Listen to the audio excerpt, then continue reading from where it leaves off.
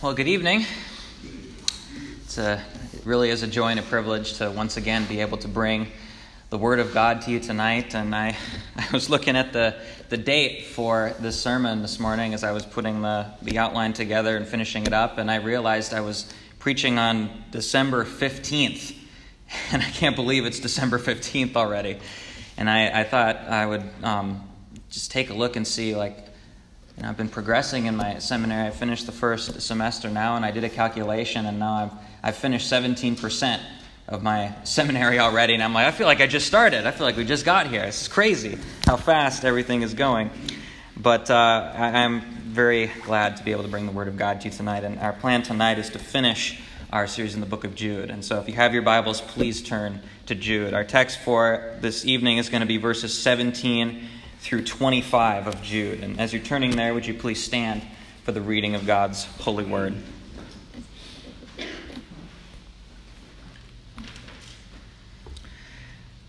Jude 17 through 25. But you must remember, beloved, the predictions of the apostles of our Lord Jesus Christ. They said to you, in the last time there will be scoffers, following their own ungodly passions.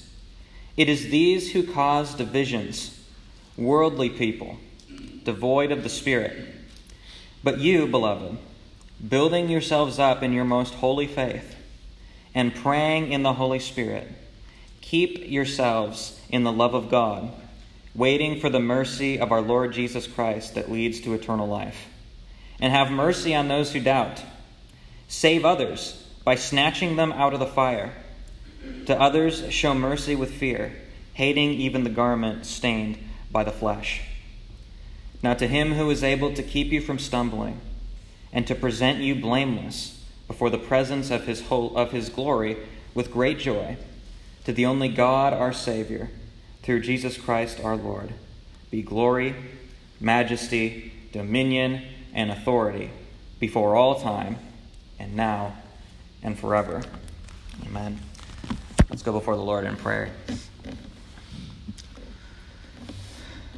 Our Father and our God, we thank you for your word, and we thank you for inspiring your servant Jude to write this epistle and for preserving it throughout history so that we could read it and that your Spirit could work through it to change us. Lord, I pray that you would do just that this evening. I pray your word would be spoken in truth and that you would accomplish what you want to do through it by the power of your Spirit. In your holy and precious name we pray. Amen. You may be seated.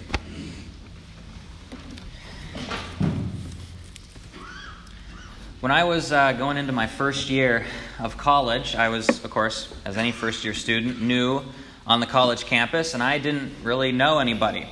I didn't know very many people. Pretty standard for a college freshman, I think.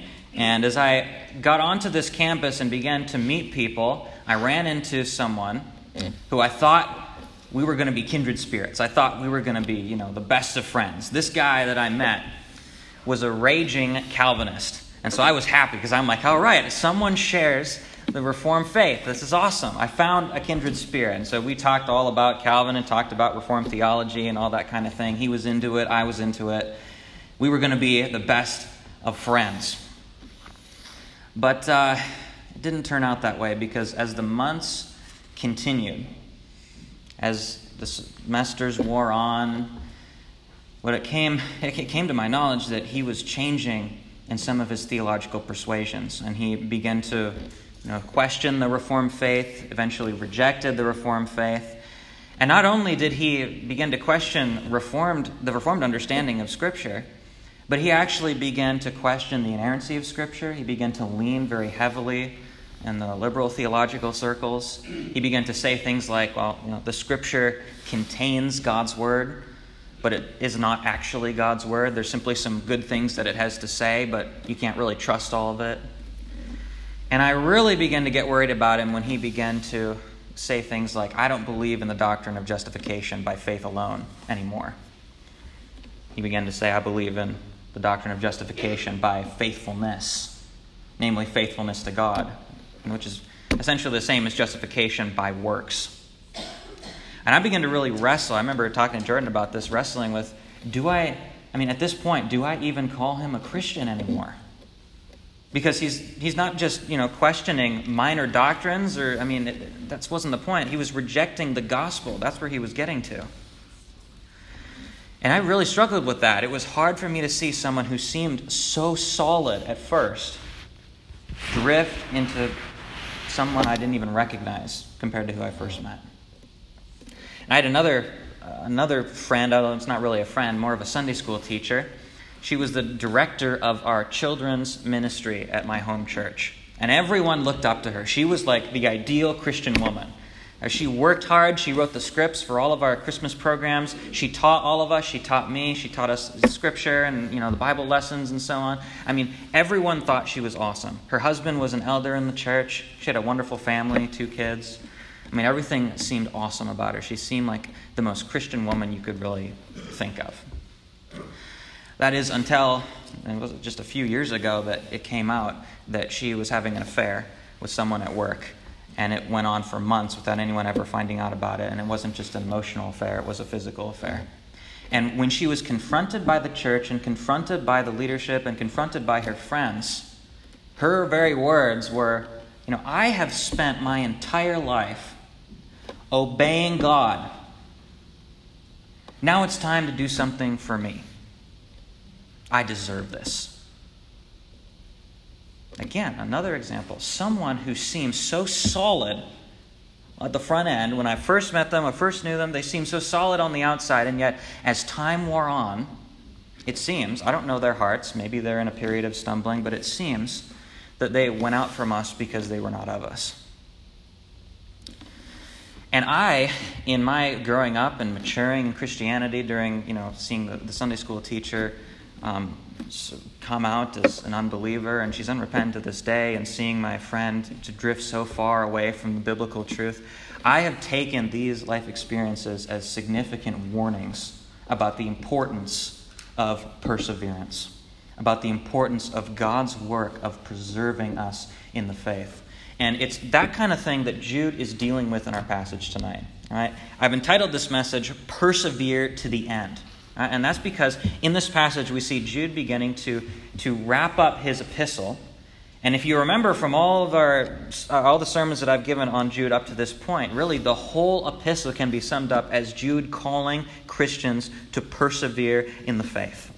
All right? Persevere against the opposition of false teachers and other threats. And Jude here in this passage that we're dealing with is going to call us to persevere. And he's going to do that in essentially 3 ways. Right? Firstly, what he's going to do is he's going to explain that we shouldn't be surprised about false teaching and opposition in this world to the gospel. Right? That's the first thing. Second thing, he's going to call us to persevere. And thirdly, he's going to call us to evangelism. All right? Predictions of ungodly people, a call to persevere, and a call to evangelism. That's how Jude ends this epistle, and that's how we're going to end this series tonight. And so, starting then at verse 17, as we begin to make our way through the text, here's what he says. But you must remember, beloved, the predictions of the apostles of our Lord Jesus Christ. They said to you, in the last time there will be scoffers, following their own ungodly passions. Now here Jude, I think, it could be referring to the book of 2 Peter chapter 3. And I want to read for you just a couple verses from 2 Peter, just to give you a flavor of what the Apostle Peter says about this kind of thing. Here's Peter's words in 2 Peter 3, verses 1 through 4. He says, "This is now the second letter that I'm writing to you, beloved. In both of them I am stirring up your sincere mind by way of reminder that you should remember the predictions of the holy prophets and the commandment of the Lord and Savior through your apostles. Knowing this, first of all, that scoffers will come in the last days with scoffing, following their own sinful desires. They will say, 'Where is the promise of his coming?' For ever since the fathers fell asleep, all things are continuing as they were from the beginning of creation." You can see Peter's adding some stuff there, but the substance of what he's saying is the same. He's like, listen, remember the predictions of the apostles. They said this, in the last days, scoffers are going to come. Now here, scoffers, people that make fun of the faith, but it can include false teachers too. And so what Jude is saying here is he's saying, listen, all of these false teachers that I've been warning you about, all the way through this epistle, which we've been talking about for all the 3 sermons that I preached before this, all those false teachers, you should not be surprised that they are here. Because the apostles predicted that in the last time, these people would come. And you see what Jude is implying here. He's implying to his readers, they're in the last time.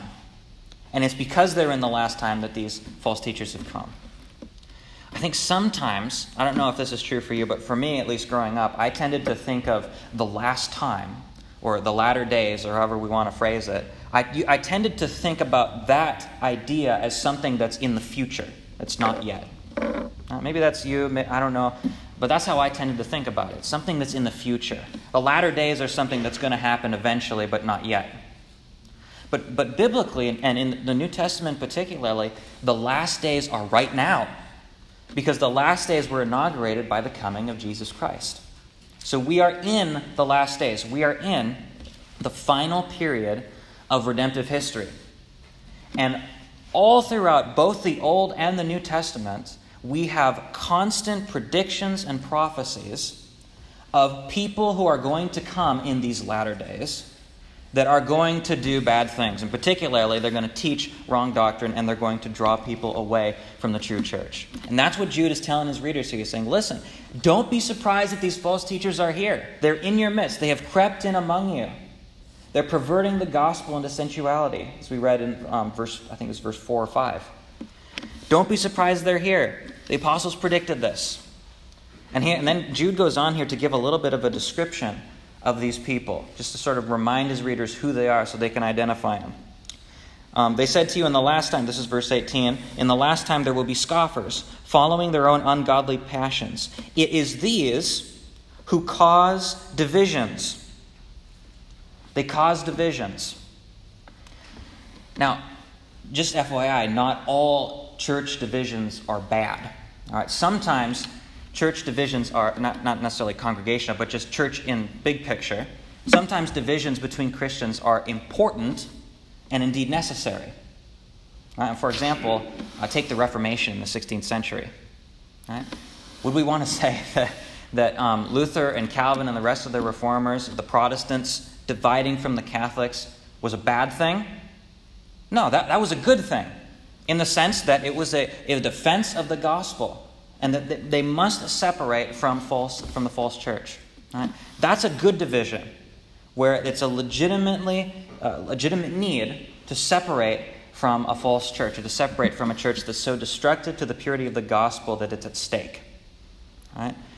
But what Jude has in mind here is not good divisions, right? But what he has in mind implicitly is bad divisions. And a bad division is when a false teacher comes in to a good church and corrupts the doctrine, or comes in and teaches people false doctrine so that people are divided from the true church. See that? So the false teacher infiltrates a true body of believers and then divides from that by poisoning it, by being a parasite. That's a bad division. That's the kind of division that Jude's talking about here. That's the whole reason why he's writing this epistle. Right? He's trying to tell these people, these false teachers are in your midst. They're going to create bad divisions. You've got to watch out for this. These are the kinds of people that are among you. It is these who cause divisions. Worldly people, devoid of the Spirit. Devoid of the Spirit. And this, you could say, is really the cause of why they are causing divisions. Because their teaching is devoid of the Spirit. And naturally, if you're devoid of the Spirit, you are not going to teach right doctrine. It's certainly not going to be for the right end. It's not going to be to the glory of God. But if you don't have the Spirit, you're going to be teaching false doctrine. And Paul, in the book of Romans, I can't remember exactly where it is off the top of my head, but Paul in Romans says that anyone who does not have the Spirit of Christ does not belong to him. Right? And so what Jude is saying here is he's just emphasizing these guys do not have the Spirit. They do not belong to Jesus. If you have the Holy Spirit, you belong to Jesus. If you belong to Jesus, you have the Holy Spirit. There's none of this business about two levels of Christians where you have, second-rate Christians that don't have the Spirit, and then you've got top-rate Christians on top of that who do have the Spirit. No, that's not right. Anyone who is a genuine believer has the Holy Spirit. And therefore, these false teachers do not have the Spirit because they're not genuine believers. And because they don't have the Spirit, their false doctrine is going to divide people from the true church. It's going to create a wall and a barrier, and it's going to kill them. Got to watch this. And so this is sort of Jude's brief description of the people that the apostles predicted were going to come in the last days. Now, do we have people like this today? Can we point to people? Yeah, certainly probably could. I'm not going to name anybody, all right, but I will tell you a brief story that was kind of funny. I've told the youth group this story. They loved it, so I'll share it with you. There was this one time, I was back in Minnesota staying at Jordan's parents' house, and I was just sitting on the couch reading a book, and suddenly Jordan's little sister comes running through the door and says, "Hey, Levi, we brought you something." And they'd been out getting groceries at Walmart, and I said, "Okay, brought me a bag of Cheetos or something. It sounds good, right?" And then this man walks in from Kenya. And I'm like, didn't recognize him. I'm like, "Who's this guy?" And he says, "Hi, I'm so-and-so. Nice to meet you. I'd like to tell you about the Mother God." And so we sat down at the kitchen table and had a 3-hour conversation about the Father God and the Mother God from Scripture. Apparently, he claimed from Scripture that there's a Father God and a Mother God. And he told me, if you don't believe in the Mother God as well as the Father God in the Bible, then you're not saved. Now talk about divisions. You talk about false teaching and divisions. And just FYI, some of the exegesis he did was some of the textbook violation exegesis. I've never seen such bad scriptural referencing before. But anyway, the point is, he was a false teacher coming in to try to divide me from the true church. He's exactly what Jude is talking about here. That's exactly what the apostles and the prophets predicted is going to come in the last days. And that's what Jude is warning his readers about in this whole epistle. All right? So that's the first point, predictions of the ungodly people. Secondly, verse 20, Jude shifts the discussion. He's not going to talk about the false teachers anymore. Now he's going to focus on his recipients and his readers in the first century, by extension to us. So here we have a direct word to us. But you, beloved, building yourselves up in your most holy faith and praying in the Holy Spirit, keep yourselves in the love of God, waiting for the mercy of our Lord Jesus Christ that leads to eternal life. Now, if you are paying attention and thinking carefully about what I just read, you ought to raise your theological eyebrows. And what I mean by that is this. Think about verse 21, where Jude says, "Keep yourselves in the love of God." What's he saying there? Keep yourselves in the love of God. Especially if you flip over, you can do this, flip over to verse 1 of Jude. You may not even have to turn the page. Verse 1 of Jude, where Jude is introducing the recipients. You remember that I preached on this back in August. Verse 1 says, second part, "To those who are called, beloved in God the Father, and kept for Jesus Christ." Now notice here that verb, kept for Jesus Christ, that phrase there, the verb kept is in the passive voice. I don't know how much y'all know about grammar, all right, but I'll tell you, whether you're doing this in English or Hebrew or Greek or Aramaic or Latin or whatever other language you want to throw out there, if a verb is in the passive voice, that means that the subject is not doing the action. All right? The subject is not doing the action. So when we come to verse 2 here, the subject of the verb kept is Jude's recipients. That is, they are kept for Jesus Christ. And so what it's saying there is that Jude's recipients are not the ones doing the keeping, because the verb is passive. They are kept by someone or something else. And commentators universally agree here that this is what's called a divine passive. And what that means is that God is the one doing the action of the verb. So what does this mean then? To those who are called, beloved in God the Father, and kept for Jesus Christ by God. God is doing the keeping in verse 1. Now, if you come back over now to verse 21, if God is doing the keeping in verse 1, why is it in verse 21 that Jude commands us to keep ourselves You see now why you should raise your theological eyebrows if you haven't already? Now, this is a significant question, and you can see why many people have come to a text like this and have tried to say, see, verse 21 says you have to keep yourself in God's love. God doesn't preserve you. There's no notion of perseverance in the Scriptures. No, this is a command that you need to keep yourself in God's love. You need to be faithful. It's all on you. God's waiting in heaven to see what you do. He's just watching, commanding you to keep yourself in the love of God. And I think to make that kind of an observation from this text is, first of all, to ignore verse 1. But secondly, it is to completely misunderstand the covenant of grace. It is to completely misunderstand the covenant of grace. Because you see, and we talked about this in Sunday school, so for those of you who are in Sunday school, you've got a leg up on everyone else for knowing what we're going to talk about here.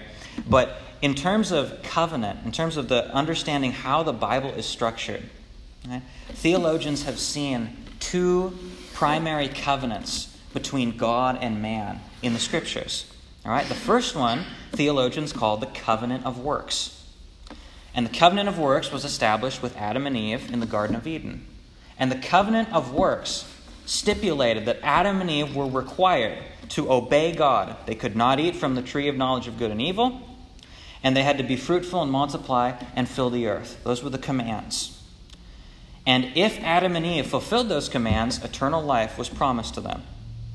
But if they failed to fulfill the commands, then eternal death was promised to them, the blessings and the curses, upon fulfillment of the conditions. And so the covenant of works then had conditions, and Adam and Eve were left to themselves to fulfill them. This is what Augustine talks about when he writes on this subject, when he says that Adam and Eve were created with the ability to sin or with the ability not to sin. And it was up to their will to decide that. Now, that's the covenant of works, and we all know the story from Genesis, right? Adam and Eve didn't fulfill the covenant of works. They failed and reaped upon themselves and all their posterity the penalty of breaking the covenant of works, which is eternal death for all of us. That's what we get, because Adam represented us. Right? Now, that's the covenant of works, but that's not the end of the story, because there's a second covenant, and that's the covenant of grace.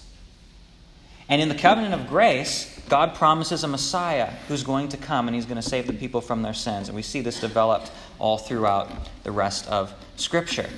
But here's the deal. In the covenant of grace, it is very different from the covenant of works in this. That in the covenant of works, the conditions of the covenant had to be met by man. Adam and Eve had to do it. They had to obey. But in the covenant of grace, God is the one who fulfills the conditions, not us. The covenant of grace has conditions. It requires faithfulness. It requires obedience. But the covenant of grace is grace because God fulfills the conditions for us. That's why it's called the covenant of grace. Because we don't do anything of ourselves. It is God who does it. That's why we say salvation is by grace alone. And so God fulfills the conditions. Now, in Scripture, there are legitimate commands given to us under the covenant of grace. As R.C. Sproul says, and I love when he says this, God does not invite us to believe in Jesus. God commands us to believe in Jesus. It is a divine command. It is in the imperative. We are commanded to believe in Jesus. We are commanded to be holy. We are commanded to obey God. But we can't do it because we're totally depraved. We can't do it. And so God fulfills those conditions through the work of the Messiah. That's the whole point of the covenant of grace. The commands are legitimate. We really do need to obey. We really do need to have faith. But God is the one who does these things in us. We get no credit. God does. He fulfills the conditions. Okay, now where am I going with all this? Well, let's get back to Jude here. When Jude tells us to keep ourselves in the love of God, that is a legitimate command.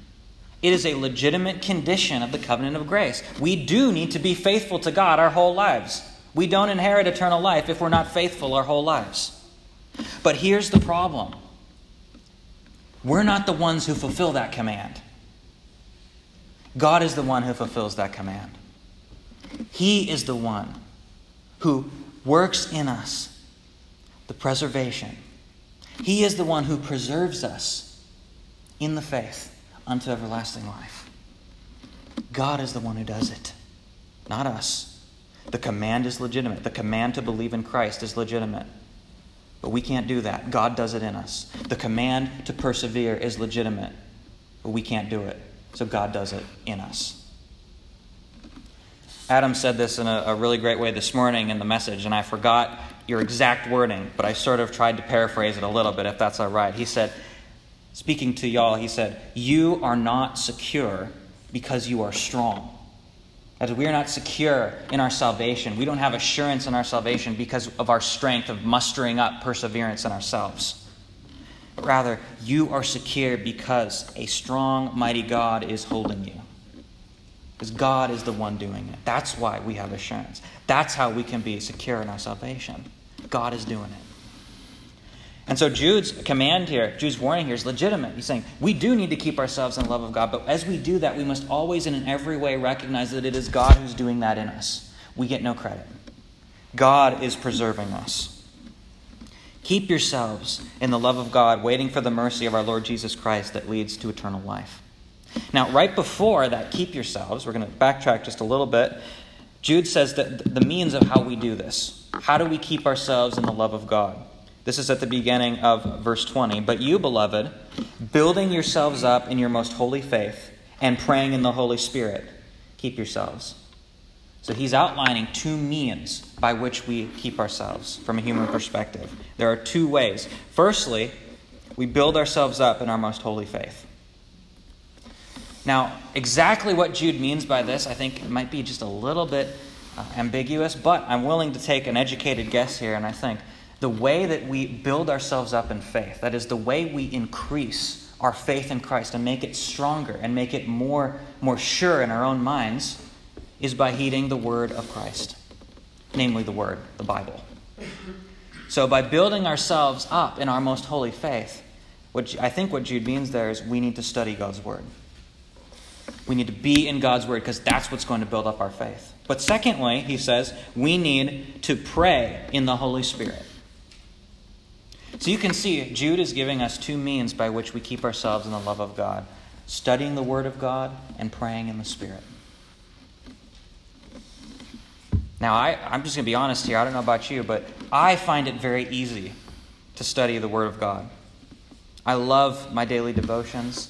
I love my classes where I get to study the word. I love studying the word as I prepare a Sunday school session or something, or as I prepare a sermon like this.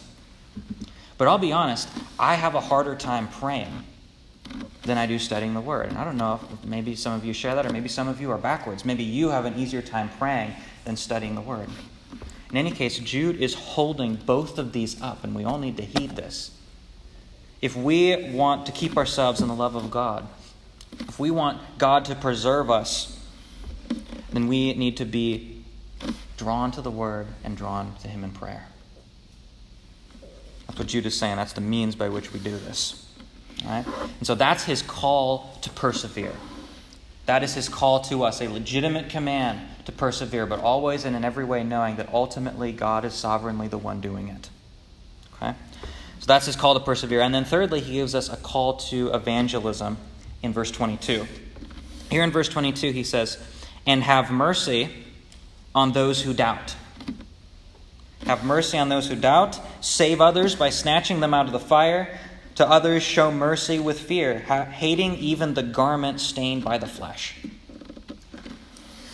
Now, what Jude is doing here is he's giving us three different kinds of people to whom we can evangelize.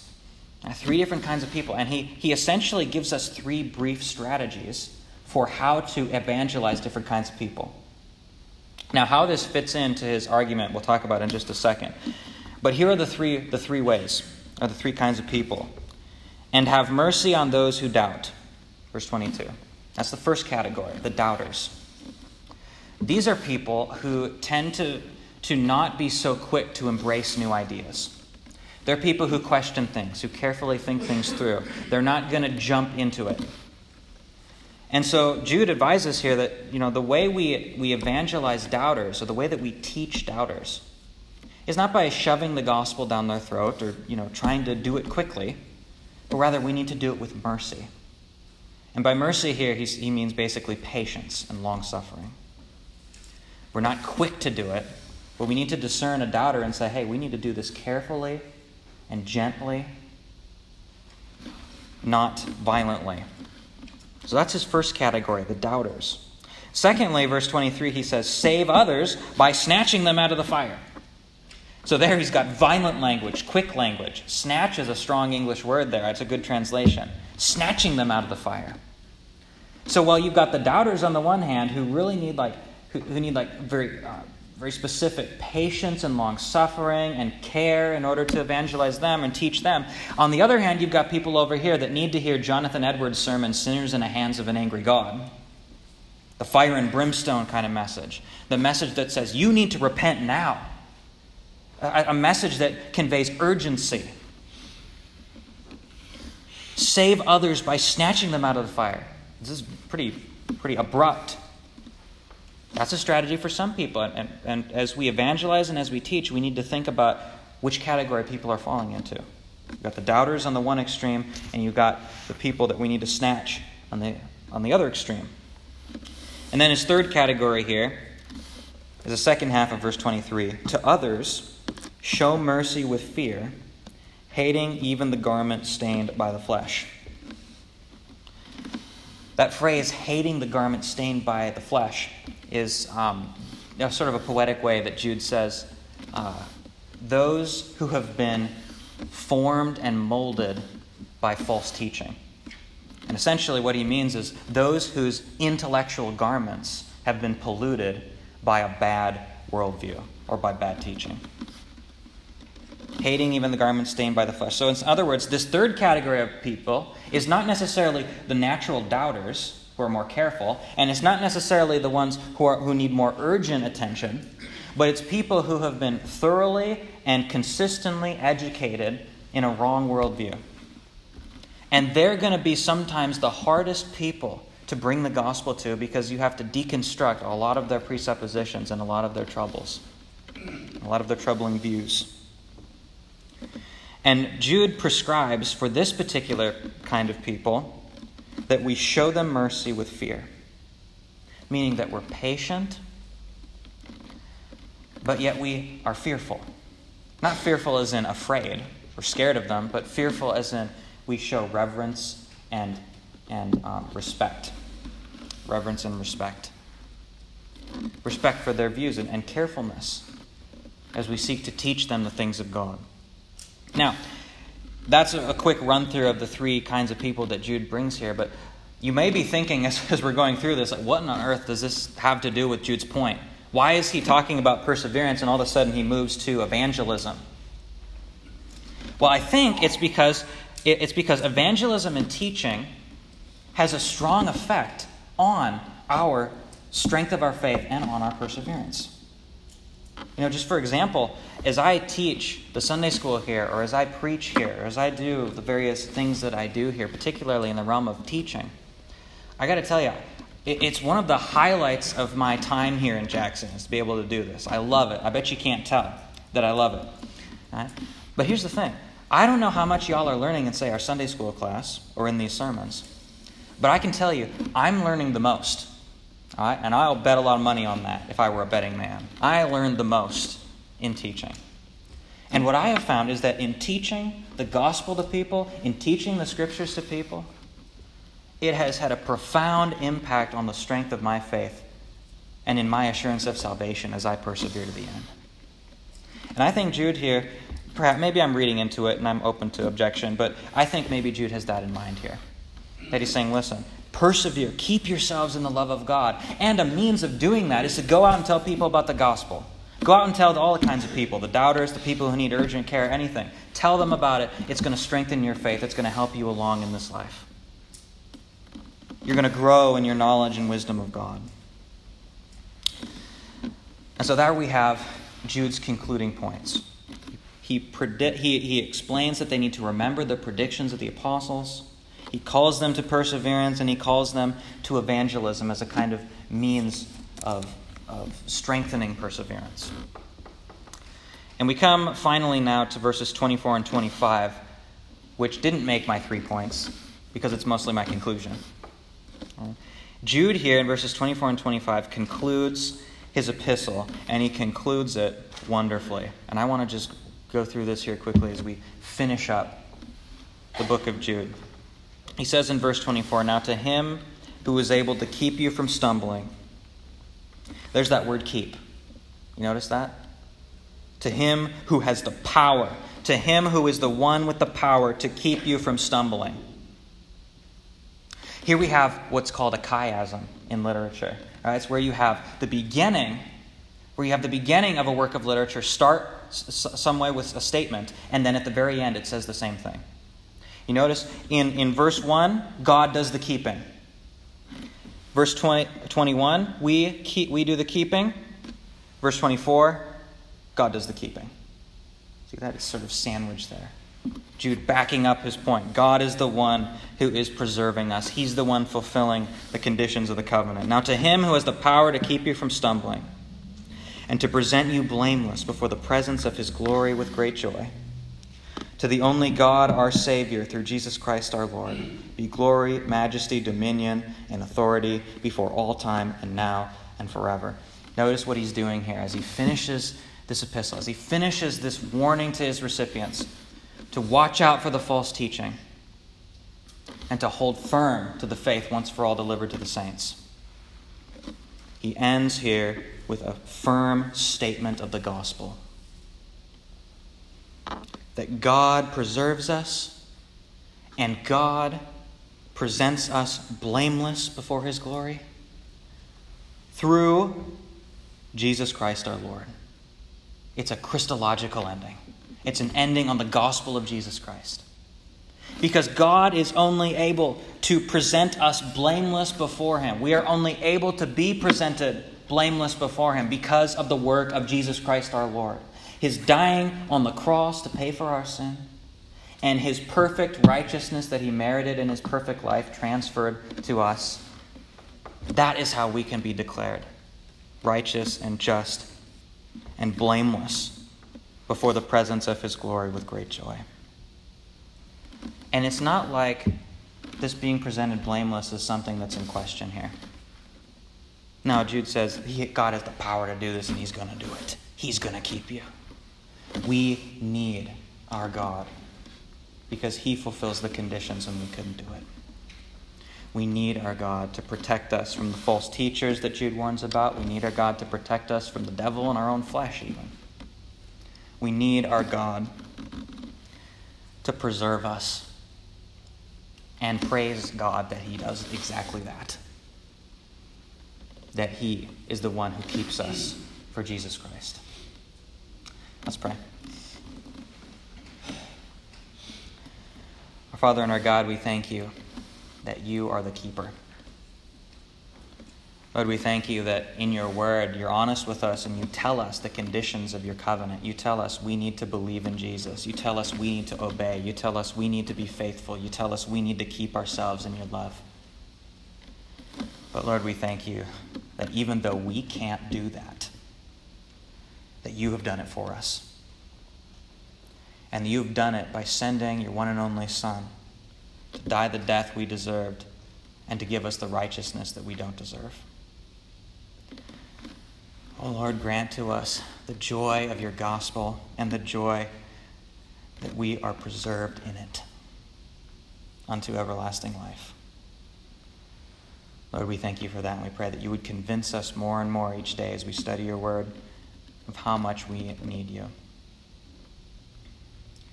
Lord, we thank you in your holy and precious name, in the name of Jesus.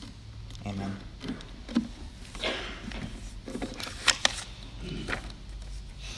Our closing hymn tonight is number 674, I Need Thee Every Hour, number 674. Please stand.